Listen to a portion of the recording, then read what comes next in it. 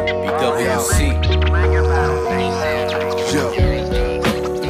Who be summoning evil omens, placebo warnings. Blood on the roses, her rosaries won't see the mornings. Maggot castles, body vessels, murder endorsements. Possession by demon rebels that eat your corpses. Solve Akla, spirits in the flesh departed. The enchanter, echomancer, Goda Mendez. Pentagram, star mark on his head. If you a target, then you already dead. In the forest where the wilderness slept. In the boxes, utensils were kept. Buried alive where she frantically wept. 666 was the brand on her neck. He drove a cab looking souls to collect. A child is born in this place and time, blind by the ways of mankind paradigm. So evil killed good last night, both friends of mine. Seems like it's reoccurring here time after time. Go against the current, I'm sailing like ocean lines. Believe that them ghouls and goblins are terrifying. Feel in your belly through your mouth for turpentine. The devil's advocates walking through the seance with the candles lit. And welcome back to another edition of Black Hoodie Alchemy, folks. I'm your host, Anthony Tyler. We're broadcasting here on the Fringe FM initially. Don't forget to check out my website, divemind.net, my books, Dive Manual, Hunt Manual. If you've been digging this true crime bender that we've been on for the last several episodes here, then you will definitely like my book, Hunt Manual. You should check that out. You can find some free excerpts on the website as well. In some of the last episodes, we talked about possession from the Jungian perspective, Carl Jung, analytic psychology. We also talked about some killers like Israel Keyes. We talked about Gary Heidnik and what was his name? Harrison Graham. People torturing other people in their homes in Philadelphia in the 80s.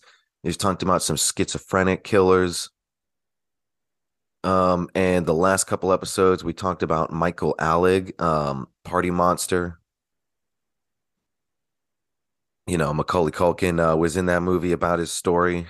And we also did the kind of little known story of Pedro Rodriguez Filho, who some call the Brazilian Punisher.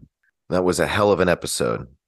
Very wild. And this one is not going to be very less wild, honestly. We're talking about Kuklinski today, the Iceman himself. Now, the reason I wanted to talk about Kuklinski is because there was so much buildup in the last episode with the good old Brazilian Punisher. Now, for those that didn't hear it, he's also called things like the Brazilian Dexter because this guy is supposed to, and as far as we know with the records that we do have, has only killed criminals to one degree or another.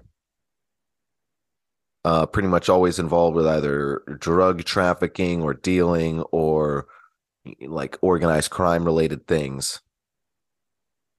But we also don't have a whole lot of information on this guy. And so it kind of begs the question, how much of the glamour, quote unquote, is going to rub off as the story is flushed out to the public more and more. And I don't know, but I suspect that there will be some sort of glamour rubbed off indeed, because that's exactly what happens with Kuklinski. If you've just heard Kuklinski's name in passing, you might understand him as a prolific mafia hitman that was just as successful as a hitman as he was as a father, in the sense that he was a good family man in general. That is not the case. He was actually a terrible family man, and he lorded over his family like they were his only possessions. So what you could say about Kuklinski, though, is that he probably killed, well, let's see, some people say 100, some people say all the way up to like 250 or something. I think anywhere beyond 200 is pretty preposterous. And I think it might even be less than that. But it's hard to say how much it's hard to say how full of shit Kuklinski really is. That's going to be part of this conversation, is us trying to figure this out. But we do, like like last episode, we do have plenty of material to work with, and way more than last episode. Kuklinski's story is a perfect example of the spiraling chasm that can be true crime research, where it gets into, almost conspiracy theory level territory, and not like Kuklinski was maybe CIA. I don't know. You might be able to find someone making that case out there, but it would definitely not be true. But more so just in the sense of you're looking into all these different angles. I mean, it's just the archetypal case cracking, right? Um, trying to figure out, trying to paint a picture from so many different viewpoints, so many different characters, so many different opinions. Um, sometimes there's facts that don't add up, and sometimes we have to take, the killer's word for it. Sometimes they were the only person there, after the murder. So what else are we going to go on? But that doesn't mean that we don't take it all with a grain of salt. So I encourage you, as always, but as a reminder, take these things with a grain of salt. But, Kuklinski said just outright lies, like, he's claimed to have killed Jimmy Hoffa. He's claimed to have killed, I believe, Roy DeMeo, who was one of his hitman contractor dealers, like his middleman, for the Gambino crime family contracts that he would take out. Okay, so we'll get into a bit of a timeline. But first, for those that don't know, Kuklinski is said to be one of the most prolific hitmen of all time. And he also, when to tease this a little bit, was said to have worked with this homicidal contract killer ice cream man by the name of Robert Pronge, who drove a Mr. Softee ice cream truck. And there's a quote in here where Kuklinski says he will go out and give ice cream to the kids and likely kill one of their fathers later that day. Um, and this is the guy that taught Richard about cyanide and explosives and other things. So this is just another one of those stories that just seems absolutely, how could it be true? But let's talk about Richard's upbringing first, and the upbringing that he brought to his own family that he created. So I mean, not surprisingly, Richard was he was beaten as a child. His father was an extreme alcoholic. Um, I believe he had one brother and one sister. The sister was known to be the normal one because his brother Joseph was actually serving life in prison for the sexual assault of a young girl, um, whom which he threw off the roof afterward. So sick people here. Richard never did those things, but he was definitely a very sick person. And says he grew up, very fearful and timid. He was picked on not only by his father, and his mother, who he he in interviews he never even refers to them as mom or dad. He really just hates these people. Doesn't even consider them his parents, except for technically speaking. So his father would beat him. His mother wouldn't really do anything about it. She didn't seem very nurturing at all, and the world around him was very just trying to squash him under their boot. So if you feel bad for him, um, well, I'm not going to say that you shouldn't feel bad for a young kid because um, I think this is perhaps the only time where you could feel bad for Kuklinski, because I think everyone makes that decision at some point where they decide, I'm no longer going to consider this an option. Um, the fact that I don't have to be violent. Nonviolence is no longer on the table. I'm just committing completely to violence and doing whatever it takes to be the dominator. Um, I feel for the kid that had to make that decision. I don't feel for the adult that is fully entrenched in that decision. But even so, what I was going to say is it's sometimes even hard to feel bad for the kid when young Richard is doing things like supposedly, here's a trigger warning, tying cats' tails together and throwing them over telephone wire like shoes to watch them shred each other to pieces. He would do things like he said he would kick dogs off of rooftops. He would throw cats into his apartment complex incinerator. He just wanted to watch things die and he wanted to feel control. And there's one specific story where there was a group of bullies who were waiting for him outside. And one day, it seems like this is where he made the decision. He took something, I believe it was like an iron rod that was hanging in a closet, to put your hangers on and whatnot, or something to that effect. It was like a steel rod, and he went out there and he whooped some ass and sent a couple of them running. And from then on, made effort to cultivate a persona that people feared. And it was not long after that he ended up killing a guy who was another one of his tormentors. This guy was a loudmouth heckler. Richard was a little older at this point, but he hadn't killed anyone yet. Well, this guy had embarrassed him in a bar one night that he liked to frequent. And he also was super drunk, so he went to sleep it off in his car.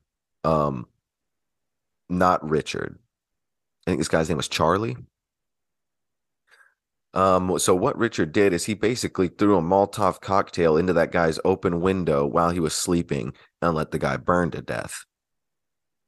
Said he could hear a scream from a block away as he walked. And eventually he started dealing in pornography. He started um hustling and running on the streets more. He had his own little gang. I believe he called them Coming Up Roses. They had some rose tattoos. And eventually worked his way into contract killing through Roy DeMeo. We'll talk about Roy DeMeo in just a second, but let's consider a little bit of Richard's family life. While he's doing all this, he met his wife, Barbara. Um, Through his illicit trades, he actually is making a reasonable amount of money. So they settle down and they enjoy the suburban life. And for instance, I mean, this spans throughout his life, but um, he married Barbara in 1961. They lived in Dumont, New Jersey, and people called them an all-American family. Now, Richard was not a good father. He was a good provider. You can give him that. And I think it is absolutely true to say that Richard did have, the all-American family. He had the quote-unquote American dream. But I think what's most telling about that is how hollow both of those statements are. If a ruthless psychopathic contract killer can get the American dream and the all-American family, then I don't know how impressive of a bar it really is. And if anything, it's certainly just material, right? There's no disputing that part. And for whatever credit it's worth, Richard did the regular fatherly duties for the most part. He was attentive to his children. He changed diapers. He stayed up with them while they were sick. He was romantic with his wife. He would give her bouquets of flowers. He would make reservations to her favorite restaurants and have her favorite songs play when she walked through the door, reportedly. But on the flip side of that, one time Barbara says that she awoke to find Richard trying to smother her with a pillow. Another time she came out of the shower to find him crouching in the bedroom pointing a gun at her. Um, Another time he tried to run her down with a car, and three times he slugged her so hard he broke her nose. In an interview, Kuklinski claimed that he would never kill a child and quote would most likely wouldn't kill a woman unquote. So not totally reassuring there. However, according to one of his daughters, he once told her that he would have to kill her and her two siblings should he happen to beat her mother to death in a fit of rage. At the same time, his wife Barbara has stated that he never actually did hurt the children. Okay, so this guy was clearly a high functioning psychopath for sure. But that's not to say he didn't have any emotions.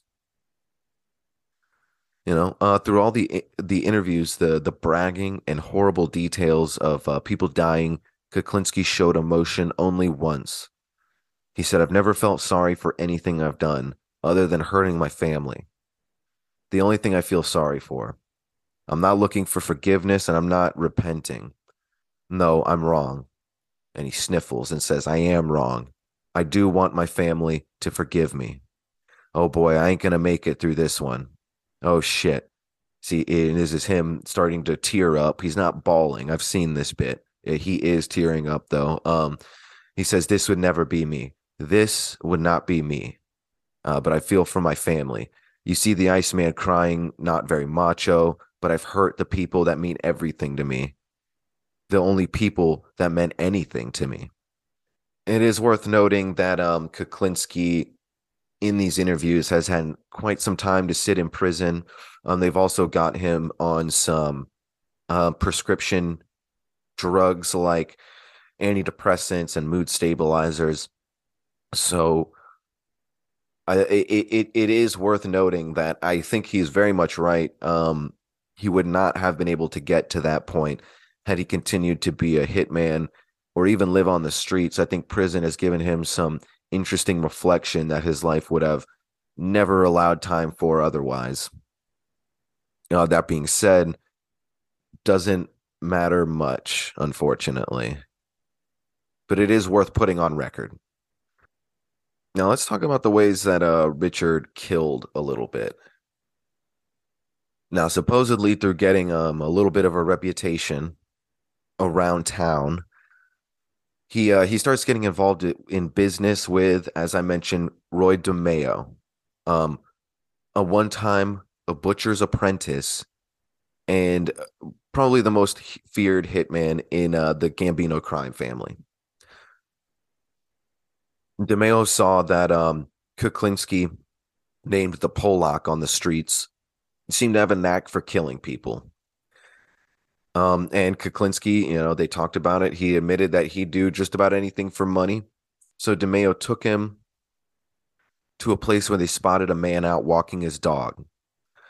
And this is something that is not corroborated as far as I know. So it's one of those stories where we just take Kuklinski's word for it. But without a thought and on command, Kuklinski walked by the man walking his dog and then turned and shot him, which was an initiation. And DeMeo brought him deeper into the fold of what was known as the Gambino hit crew that ran out of the Gemini Lounge. And these guys worked what they like to call the Gemini method, where they basically ran a fully functioning club, and up top there was an apartment that was all about it was like a butcher shop for mafia contract killing body disposal.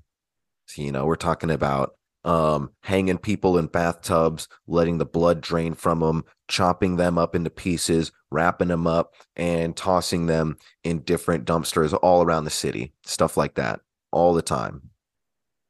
And here's some more quotes. In fact, DeMeo had a strange assembly line approach to his killings. According to a former associate, the target person would walk into the club. He'd be shot by one person, wrapped in a towel by another, and stabbed in the heart by yet a third person. Then he'd be cleaned up, drained of blood, laid out on a pool liner, hacked into pieces that were packaged like meat, and tossed into a dump. Mm-hmm. Kuklinski knew he had to be careful, and once, for no apparent reason, he was nearly annihilated by the paranoid DeMeo. Yet when DeMeo's renowned temper and mania for killing became disorganized and conspicuous, he fell out of favor with the Gambinos. A hit was put on him, and eventually he was found shot to death in the trunk of his car in January of 1983. While by some reports, Nino Gaggi did the hit, Kuklinski smiles at the idea that it might have been done by him. He outlived his usefulness, was Kuklinski's comment. And no, I don't think Kuklinski killed him. But we'll do a bit more dissecting of this story. A part of Kuklinski's story is not just telling the timeline, but then trying to, as I teased a little bit earlier, parse through all the data. What's legit, what's not, who's full of shit, who's not. So I'm just gonna keep going through this timeline a little bit. We'll get to a commercial break before too long here, and then we'll do some further analysis. So, and I'll give a little bit of a teaser. There are some people who question how much affiliation Kuklinski really had to the Gemini Lounge and the Gambinos, and that's kind of where the conspiracy angle comes in. Um, I do think there's enough evidence to show that Kuklinski was affiliated with the Gemini Lounge. Um, there's a good chance he is exaggerating the degree. You know, maybe he just had a few hits. Maybe he was just a guy on the outskirts that they called. Like, here's the thing. I do think Kuklinski was a guy they called when they needed some extra muscle, some muscle that no one really knew the face of. A wild card. Because there was use for these wild card hitmen in the in the mafia textbook, so to speak. So that was definitely a tool that these kinds of people kept in their tool belt, to have this wild card or random guy that they knew could get the job done. And then they had their old reliables. So whatever be the case, I do think that there is some truth in here, but how much, we don't know for sure, because there are several people. There are people who say that they knew Kuklinski, but there are just as many people who say they had never even heard Kuklinski's name before, and these are like made men, mafia made men. If you are not familiar with your organized crime lingo, so it's weird that if Kuklinski was so prolific, no one knew his name. It would make a lot more sense for so few people to know his name if he was maybe less prolific and therefore easier, found it easier to keep a lower profile. I don't know. I'm just spitballing here. As the lore goes, Kuklinski actually found a lot of tips and tricks for killing people, or at least just inspiration from Looney Tunes. Wile E. Coyote, Bugs Bunny, all these pull a giant mallet out behind your back and go crazy in a whirling tornado.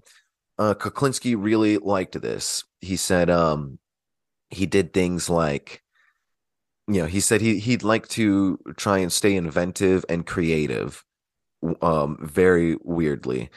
He used firearms, ice picks, hand grenades, crossbows, chainsaws. He talks about, I don't think we have any evidence of this, but he talks about using a bomb attached to a remote controlled toy car. But of course he used cyanide solution, whether it is injected or sprayed or put on food. That was most certainly his favorite. And he liked to dispose of bodies through either putting them, oftentimes, he would do the DeMeo Gemini method. He would just stick them in 55-gallon drums and toss them. He would also, this is where he gets the name the Iceman. He would freeze these bodies, sometimes for as long as a couple of years, and then kick them out, let them thaw, and completely throw off the time of death. Now, there are some people that say that Kuklinski also only killed people because of contract killings, or at least did that once he started becoming a contract killer. None of those are true. In fact, there's one particular story where he talks about wanting to test out a crossbow.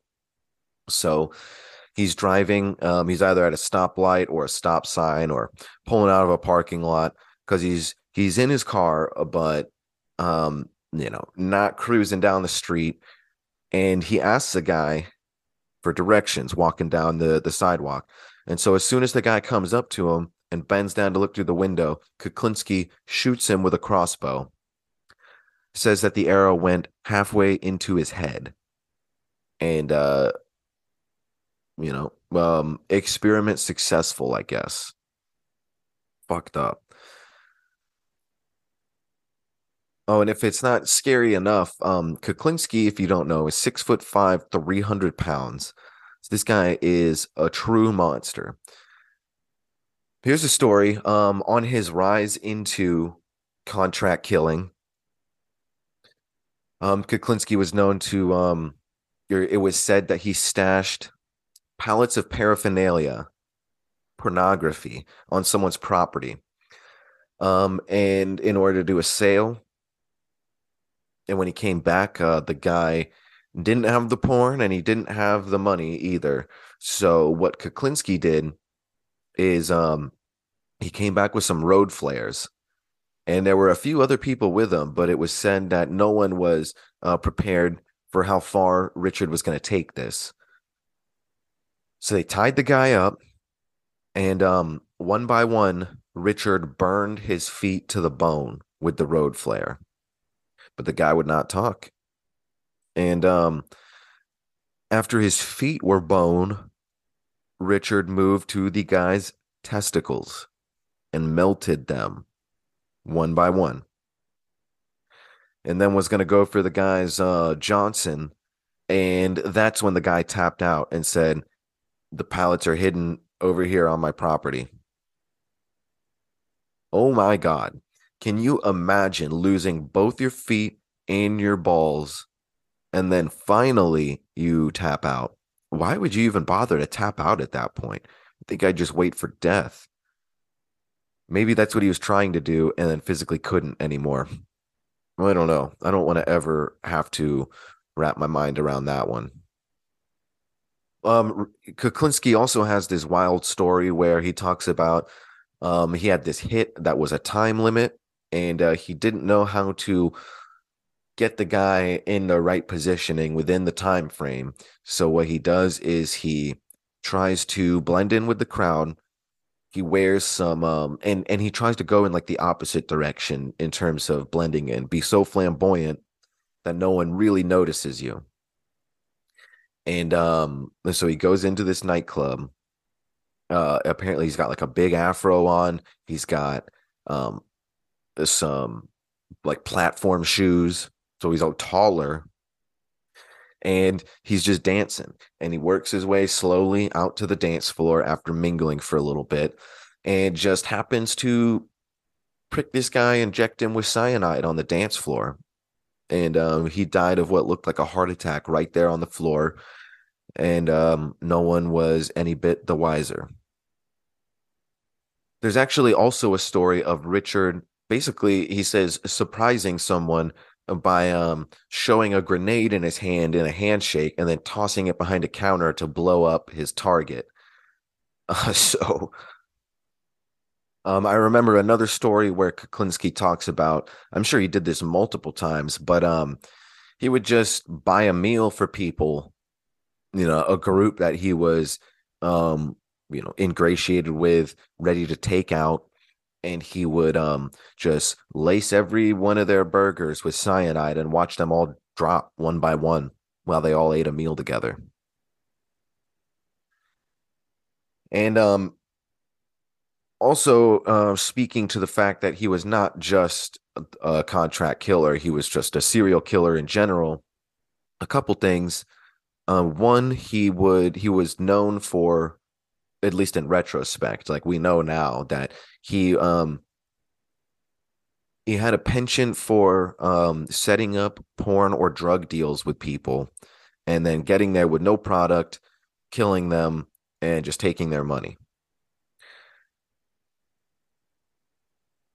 We have no evidence of this, and I don't think any way anyone could ever really follow up on this because of the nature of the crimes, unfortunately. But Kuklinski also says, in like this weird Polish Patrick Bateman, less rich style, he talks about going around the streets of New York City angry, murdering homeless people at night. And he says he did that with a lot of people. So if you take stories like that into account and then you believe all of his contract killings, that's how you could theoretically get up to numbers of like 200. I don't think that's the case, though. He's got this one really fucked up story where here's a quote. He says he had this guy who was about ready to kill him. The guy was begging and praying to God. Quote, Kuklinski says, so I told him he could have a half hour to pray to God. And if God could come down and change the circumstances, he would have that time. But God never showed up and he never changed the circumstances. And that was that. It wasn't too nice. That's one thing. I shouldn't have done that one. I shouldn't have done it that way. Oddly remorseful there. And I think we're going to have to dive into a commercial break here. After this, we're going to talk just a little bit more about some of Kuklinski's murder methods. Then we're going to talk about his friend, Mr. Softee, the contract killer ice cream truck driver. Then we'll wrap up the story and do some analysis afterward. Don't forget, this is Black Hoodie Alchemy. I'm your host, Anthony Tyler. We'll be right back after this.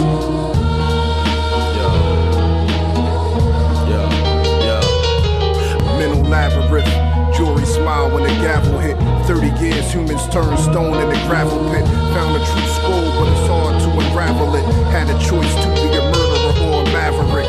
High, sitting on the dark side of the rainbow. Empty water buckets yelling fuck it to the angel. Four corners of death, extra breath, take an angle. Electric chair, 3K style with the strangle. Yeah, that metaphor might have been too dense, but everybody understand a pocket with 2 cents. Brain crash, only know a couple with few dents. Trapped in the forest and the face on the crew tents. They got our minds in the box with the keys to the locks. Crooked police cars breeze through the blocks. I'm running through the alley with the trees and the socks. Then I'm face down, never heard freeze when they shot. Breathe the Babylon air, come and travel on here. Looking down on the earth from a magical sphere. I am the 7, your fellas still trapped in the 6. Ain't no fun laying on clouds, so I'm back in the mix. 24 karat mining, in the mine 24/7. 40 ounces, 28 grams of heaven. Weight on the shoulder, boulder heavy, create error fields. 0.9 infinity, this is my forever shield. Counting Dracula is counting your votes. 1984. Sonic murder she wrote. 2012 Aquarius, 13 floors in your ghost. Give me a 3.5. Don't short me with the pie. Irrational ratios of the rich versus poor. 16 bars killed the verse. You got 8 like Duga waves in war. 11 upon the digital clock. The hand strikes 12. The slippers were lost. 93 to 98, I stole my favorite tapes. Recorded college radio from several waves. 30 minutes, 4:30 every day. Channel 29 was bumping the top 5, and none of it was jive. The culture was alive until the millions arrived. The mainstream switched the dream into stride. Mic check 1, 2, that's how I get it revived. Do the numbers, we will always survive. And the division of the day into 12 portions, which was subdivided into 2 times 12.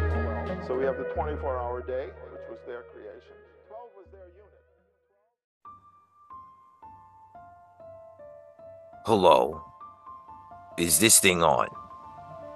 Okay, please edit this out for me.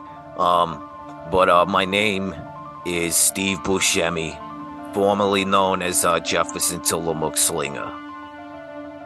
As many of you know, I am a big fan of the Highlander movies and television show, but many of you may not know how confusing and fucking stupid that the whole storyline is, and I'm here to tell you as a public service announcement to all them youngins out there that don't understand the Highlander franchise, it's okay. You're not alone. And if it makes you feel any better, basically the director's cut of the first movie and the TV show are the only things you really need to pay attention to. Everything else is just retconned bullshit. And it's a mockery. So just forget about, the second and third movies and all those Sci-Fi Channel movies. It was all not good. It just served to confuse people, and even the people involved with those projects have pretty much said, don't think of those as an official story, so don't worry, maybe you can rest easy at night. But the fact of the matter is, the Highlander series might be perhaps the biggest botch in all of nerd culture history. Next to things like the movie Jumper with Hayden Christensen. Could have been great. Was not very great.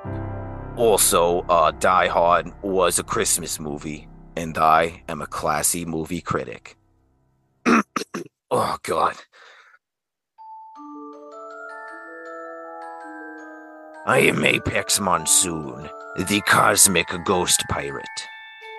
The last quarter of sales have not been too great for my Dolphin Pirate Hero deck. Not many of you have been interested, and, that's fine. I'm brimming with good ideas. I'm a pirate anyway. Arg! So, what I've done is, I've created Apex Monsoon's Cosmic Pirate Space Rum. Spiced space rum, matey. That's right. I've taken Caribbean rum, Kirkland Caribbean rum, and I've thrown that pulpery that's sprayed with synthetic cannabinoids that you can get at gas stations where it's not illegal now. And I've got that floating in the Kirkland spiced rum. And I've also thrown a little mini umbrella in there and put a cork on top. And it's my Apex Monsoon Cosmic Pirate Space Rum. Get it now at chippypetson.government/DDU. Urgh! Do it now! I'm a pirate, matey! Yeah, okay, cool.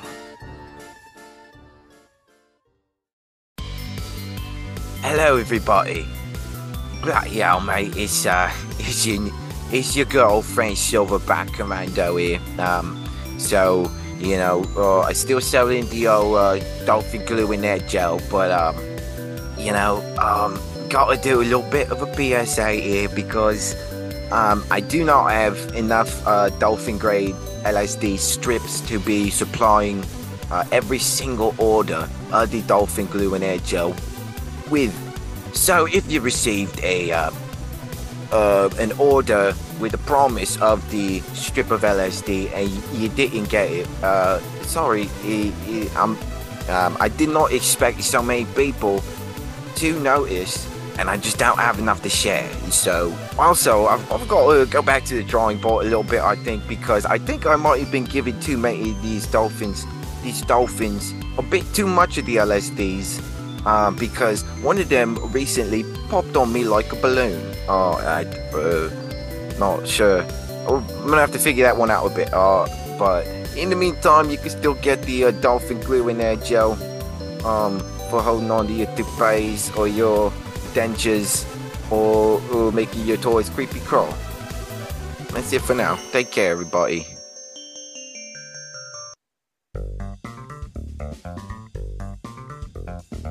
Hello, everybody. I'm glad to be speaking with you again. I just finished polishing off a bowl of DMT, and my brain feels like a light bright Protendo. Just so you know, Muscle Tornado has heard your requests for DVDs and not VHS tapes of my alligator safety and hook hand combat techniques. But I've sunk all my funds into tapes. I knew that records were coming back, but I thought that tapes would be as well. They're not. But anybody that has Walkmans out there, you can definitely get my hook hand combat alligator safety techniques. I was recently reading online about how alligators communicate through a series of whistles and clicks, and I think I may incorporate that into my next volume edition. But I still can't make DVDs or CDs. I don't even really know how to. But I promise that I will be pressing some vinyl with the next release. This is Muscle Tornado, over and out. Thank you. Play bottom. It was a stone group, my man. You are the most right. Yeah, right. Just get the fuck out, man. Let's go. Welcome back to Black Hoodie Alchemy, folks. We're talking about Richard the Iceman Kuklinski a little bit. And before the commercial break, we were kind of starting to wrap up how and what he would kill with. There's one story that Kuklinski tells that I for sure do not buy, and no one else seems to either. And the story goes that he was doing some sort of a porn deal, trying to get some money from these people, went to this house, saw a bunch of children in transit of sex trafficking. He said he was disgusted, but he didn't do anything the first time. He just left. He comes back a second time for a same business arrangement, sees all the children, is so disgusted that he kills everybody there and frees every last child. There's just no way this could have happened. There would have had to be at least some sort of police record about this. There's too much going on for that to not have really raised some eyebrows. Is it theoretically possible? Sure, but I don't buy it. That was Richard trying to, make himself out to be something like the Punisher there. I mean, he's got a couple other stories like that just, I don't know. It seemed like him trying to paint himself in a good light. Now, there's one story that I've been waiting to tell, because this is particularly crazy and horrifying, and I'm not sure if this is true or not either. I don't think there's any evidence to support or refute this. And the fact that Kuklinski seems to fabricate his own stories, it definitely seems like this could not be true. But, it's definitely theoretically possible. All the pieces here, you can look into evidence in, different, I believe the world wars in particular, there is plenty of case evidence to show that, as terrifying as it is, rats will eat human flesh, and it doesn't have to be dead. And so that's how Kuklinski would dispose of some of these bodies. He was supposed to be an avid hunter, apparently of humans and animals. And when he was hunting in New York, he found this big old cave filled with rats, just a whole colony. And that was where they staked out. And so Richard made note of this. And one time he was given a request by, I believe it was a Mafia made man there. And the guy said that a young guy was dating his daughter. And this young guy didn't seem to have any sort of interest in taking it seriously at all. And the father had warned him. The guy wasn't taking him seriously, so he sent Richard after him. And what Richard did was he kidnapped this guy, brought him to the rat cave, cinched his balls so tight that they started bleeding, and threw him into the cave, let the rats finish him off. Didn't bother to kill him, but he died. And Richard said he did this several times with several different people. And not only that, but he said that he brought his friend Robert Pronge here at one point, and he started filming the rats eating the people with a Super 8 camera. And he would go back later and watch this film. And he said the reason he did this was because this was the closest thing in his life, it seems, that had come to being outright distasteful, even to him. So he created this horrifying meditation where he would film the people dying and watch it and try and elicit some sort of emotion out of himself. He said he did not like watching them. He really did not like watching them, and it made him uncomfortable. He called it distasteful. But he also said strangely that he couldn't quite put his finger on what all about it was the worst part for him, which just shows how disassociated he is to begin with. All right, so before we move on to the end of Richard's story, let's talk a little bit about Mr. Softee, Robert Pronge. From all the different stories pieced together, it's evident that Kuklinski knew Pronge. So they weren't lying about that part. But again, we don't have a lot of info on this. So we have to take Richard's word for it to some degree. And for a little while there, we only had Richard's word to go on, but we do have evidence to show that Pronge existed.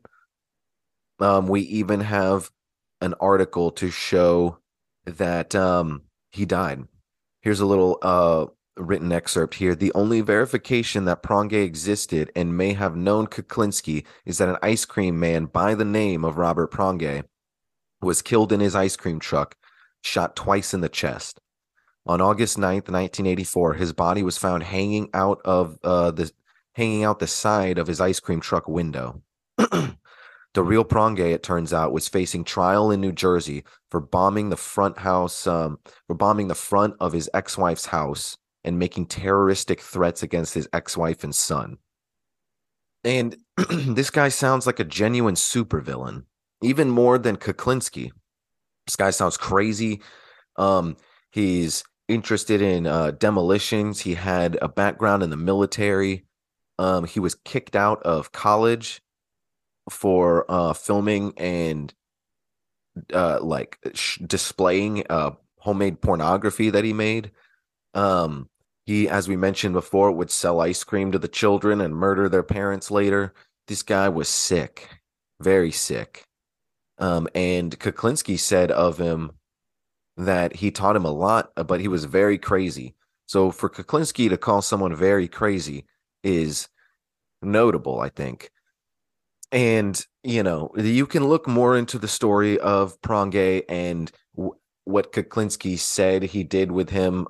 They almost have this strange reverse buddy cop movie going on for a little bit there, where they're helping each other out with tools and with hits and body disposal and all of this stuff. But Kuklinski says at some point, and this is a story, it also just doesn't line up with the newspaper. Some of the only evidence we do have, because now that we have that newspaper clipping, there is more evidence that he existed. Not a lot, but we do find more, like where he went to college and things. Kuklinski goes Punisher again and said that he had to kill Pronge because Mr. Softee here was ready to finish a contract killing, and he was growing less and less interested in any sort of vague code or ethics.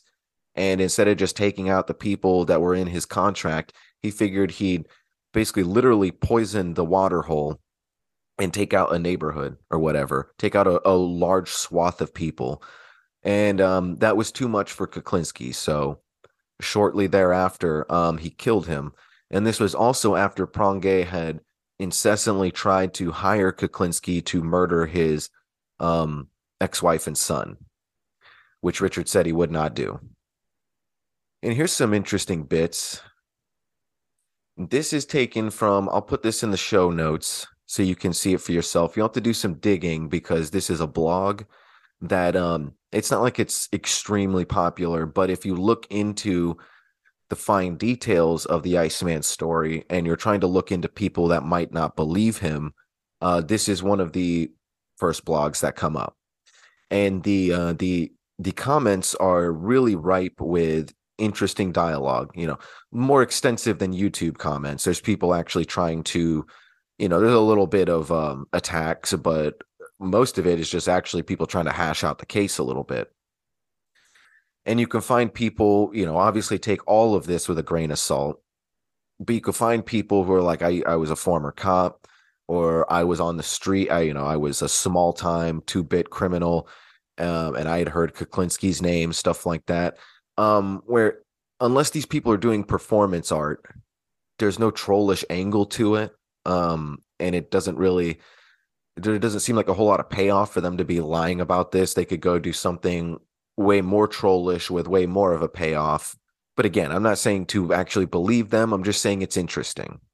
And part of that, me saying all that, is because allegedly the son of Robert Prange is in these blog comments. And it's interesting enough to read a little bit here. So I collaged a few of his smaller comments together here. It says, I am the son of Robert Prange. There is ample evidence of his existence if you look around. His murder did make the papers, but nonetheless, Kuklinski was mostly full of shit. Check the Social Security death index. He was born in December 45, died August 84. His brother, an identical twin, Kevin, was a lawyer, as is Kevin's son, Robert. They moved to California around 1986. He did indeed own a Mr. Softee truck, and no, a body could not be stored in the freezers because they're way too small. As for being a hitman, highly doubtful. But he did terrorize us. He blew up the front of our house and was missing from court for those charges when his body was found. I imagine he thought Kuklinski was full of shit and fucked around with him. My father was crafty and was able to build explosives and had a background in some chemistry, probably the genesis of the cyanide BS. Dig around, you will find info, and it should support your conclusions on Kuklinski being full of shit. Not because Robert Prange didn't exist, but because he did. And then he goes on to say that he keeps a low profile. He's not really interested in true crime per se. Certainly doesn't highlight the fact that he's Prange's son in his regular life. And he also says that he's pretty sure Kuklinski was paid to follow them around a little bit, the son and the ex-wife. So he doesn't even believe his father was a contract killer. I do think there's enough evidence to suggest that he was into that kind of stuff. But again, I think the same running theme as the rest of this episode, how much of it is true. You could take one tiny truth and then, burgeon that into a whole cornucopia of lies. It's not that hard. But it's even of police opinion that this guy and Kuklinski were working together and that Kuklinski did learn a lot from him. So how does Kuklinski get caught? Well, he's thinking about retiring, but he doesn't have enough money, not by his standards. So he's continuing to work. He says he's murdered every friend.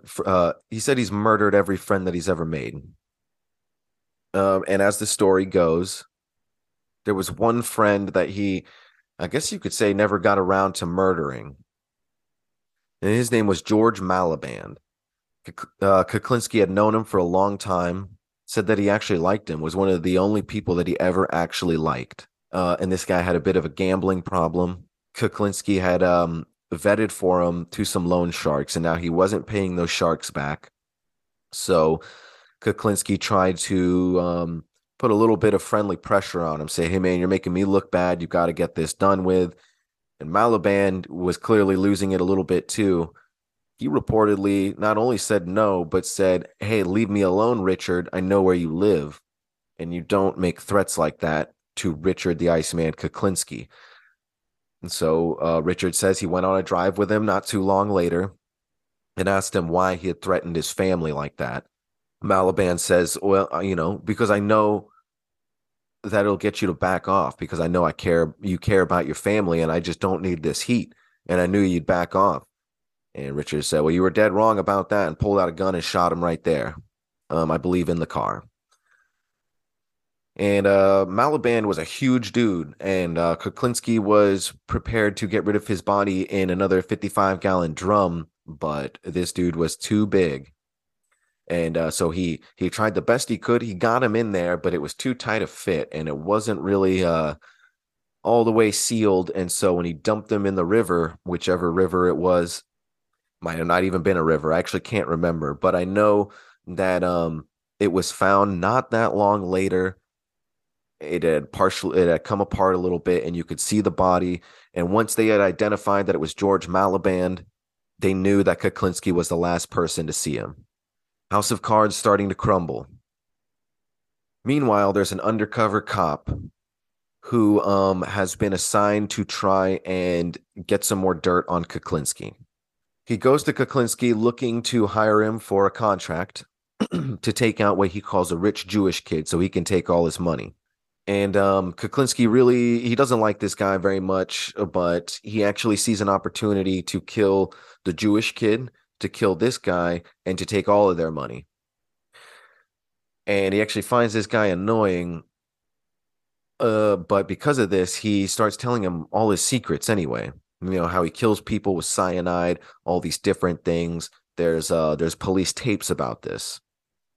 And it was at a certain point they started realizing, man, he is really spilling his guts to us. It's got to be because he's going to kill me. So they work fast, and it does work out in their favor.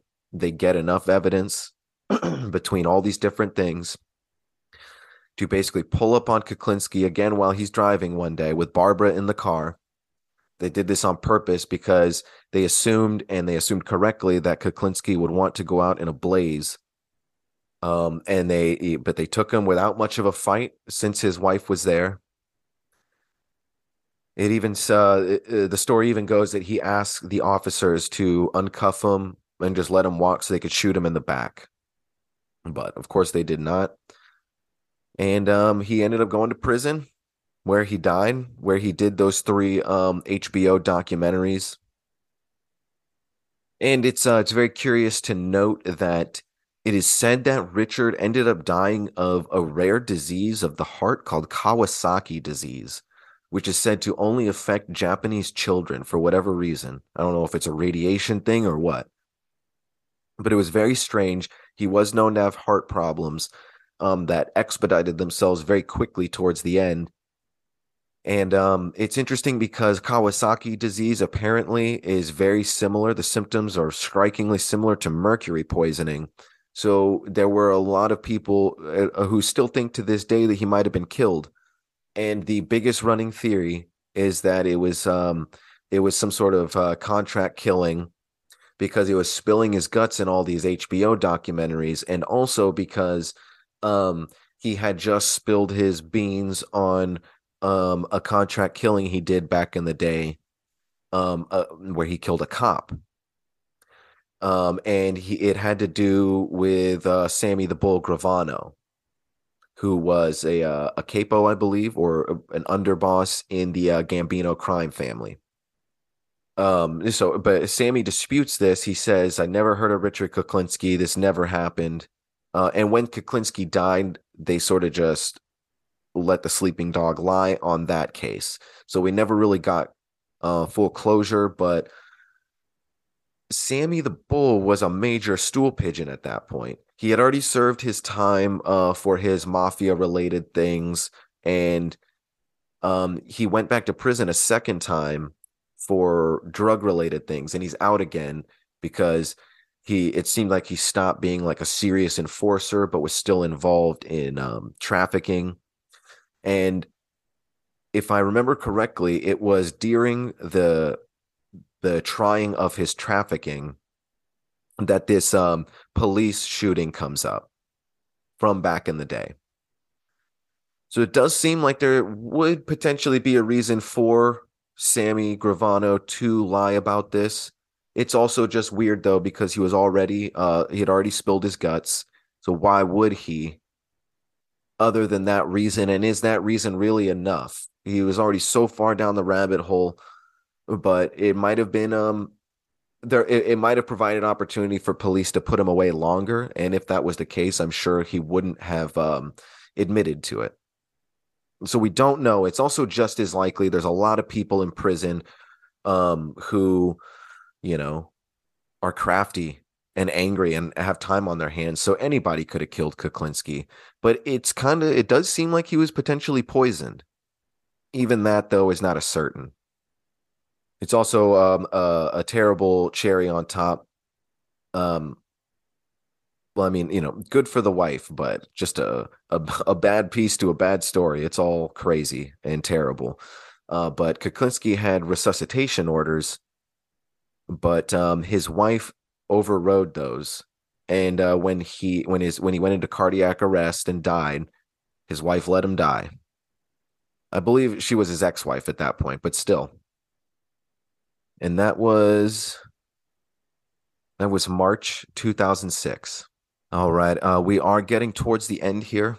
So for some final wrap ups, I've got some quotes that I think are interesting from Anthony Bruno. He is a Mafia true crime writer.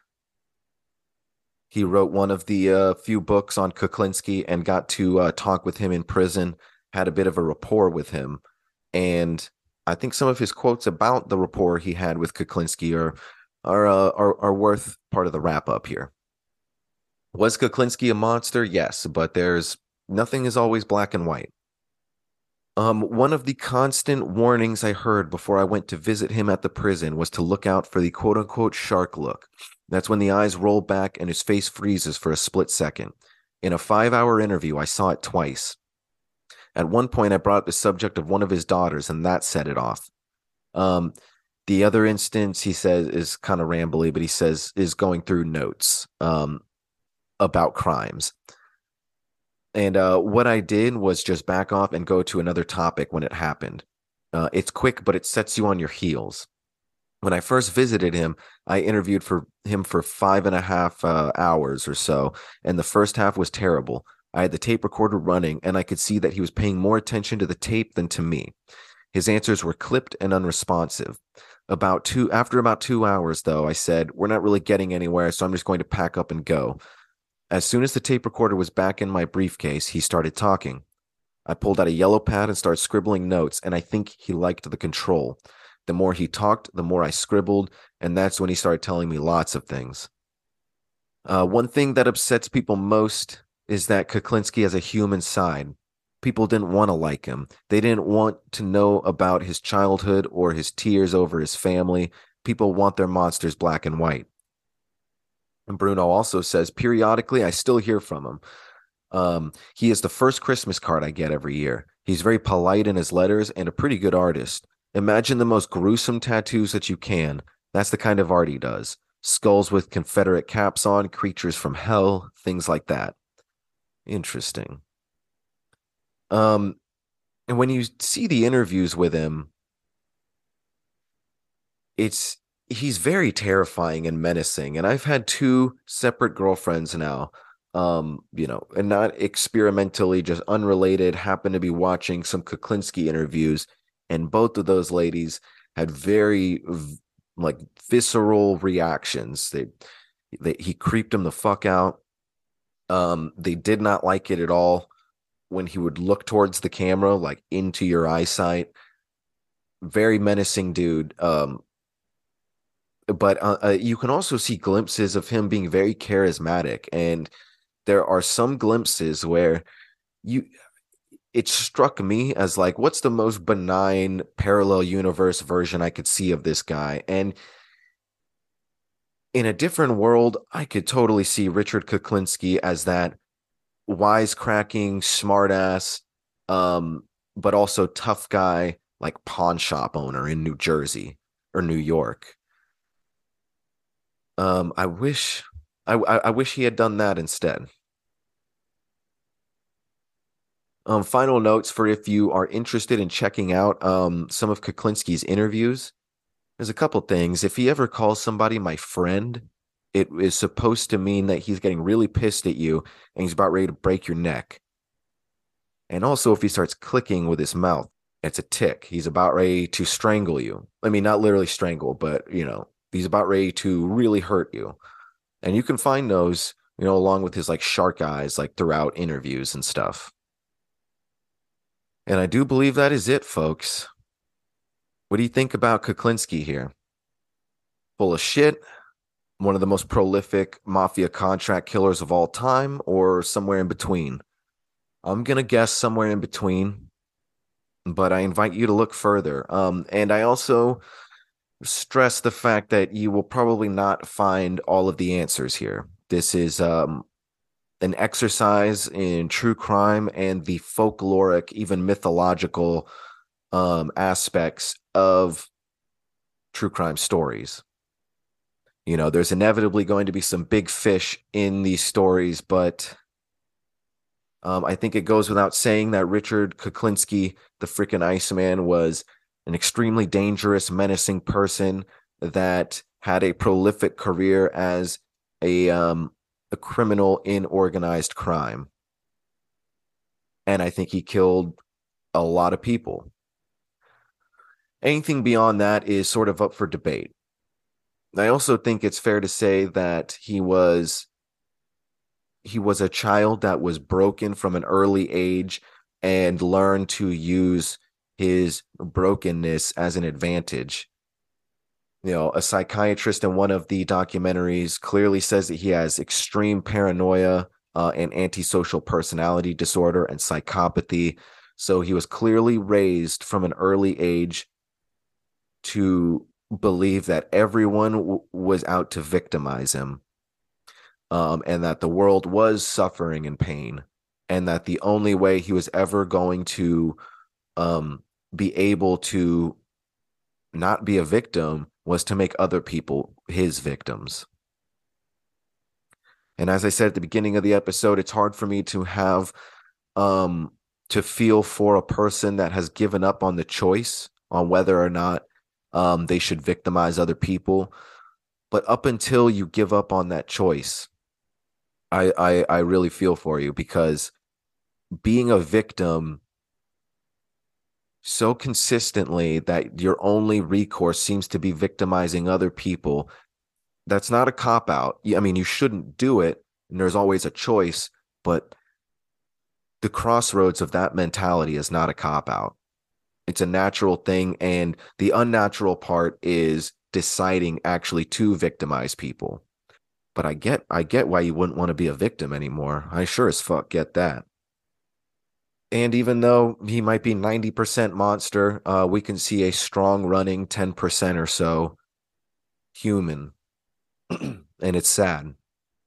So, like I've said in the last couple episodes now, hopefully reincarnation is a thing and Richard is refining his life, not murdering people elsewhere. But I think that's all I got for now, folks. What a curious story. Certainly no black and white areas when you mash it all together. And if this episode disturbed you a little bit, go enjoy the small things. Go hang out with some friends. Go call some family. Go smoke some weed. Enjoy the small things.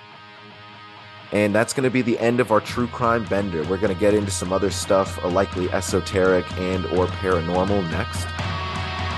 I hope y'all enjoyed this episode and found it full of interesting food for thought. Don't forget, I am Anthony Tyler. This is Black Hoodie Alchemy, and I hope to hear from you next week. Take care, everybody.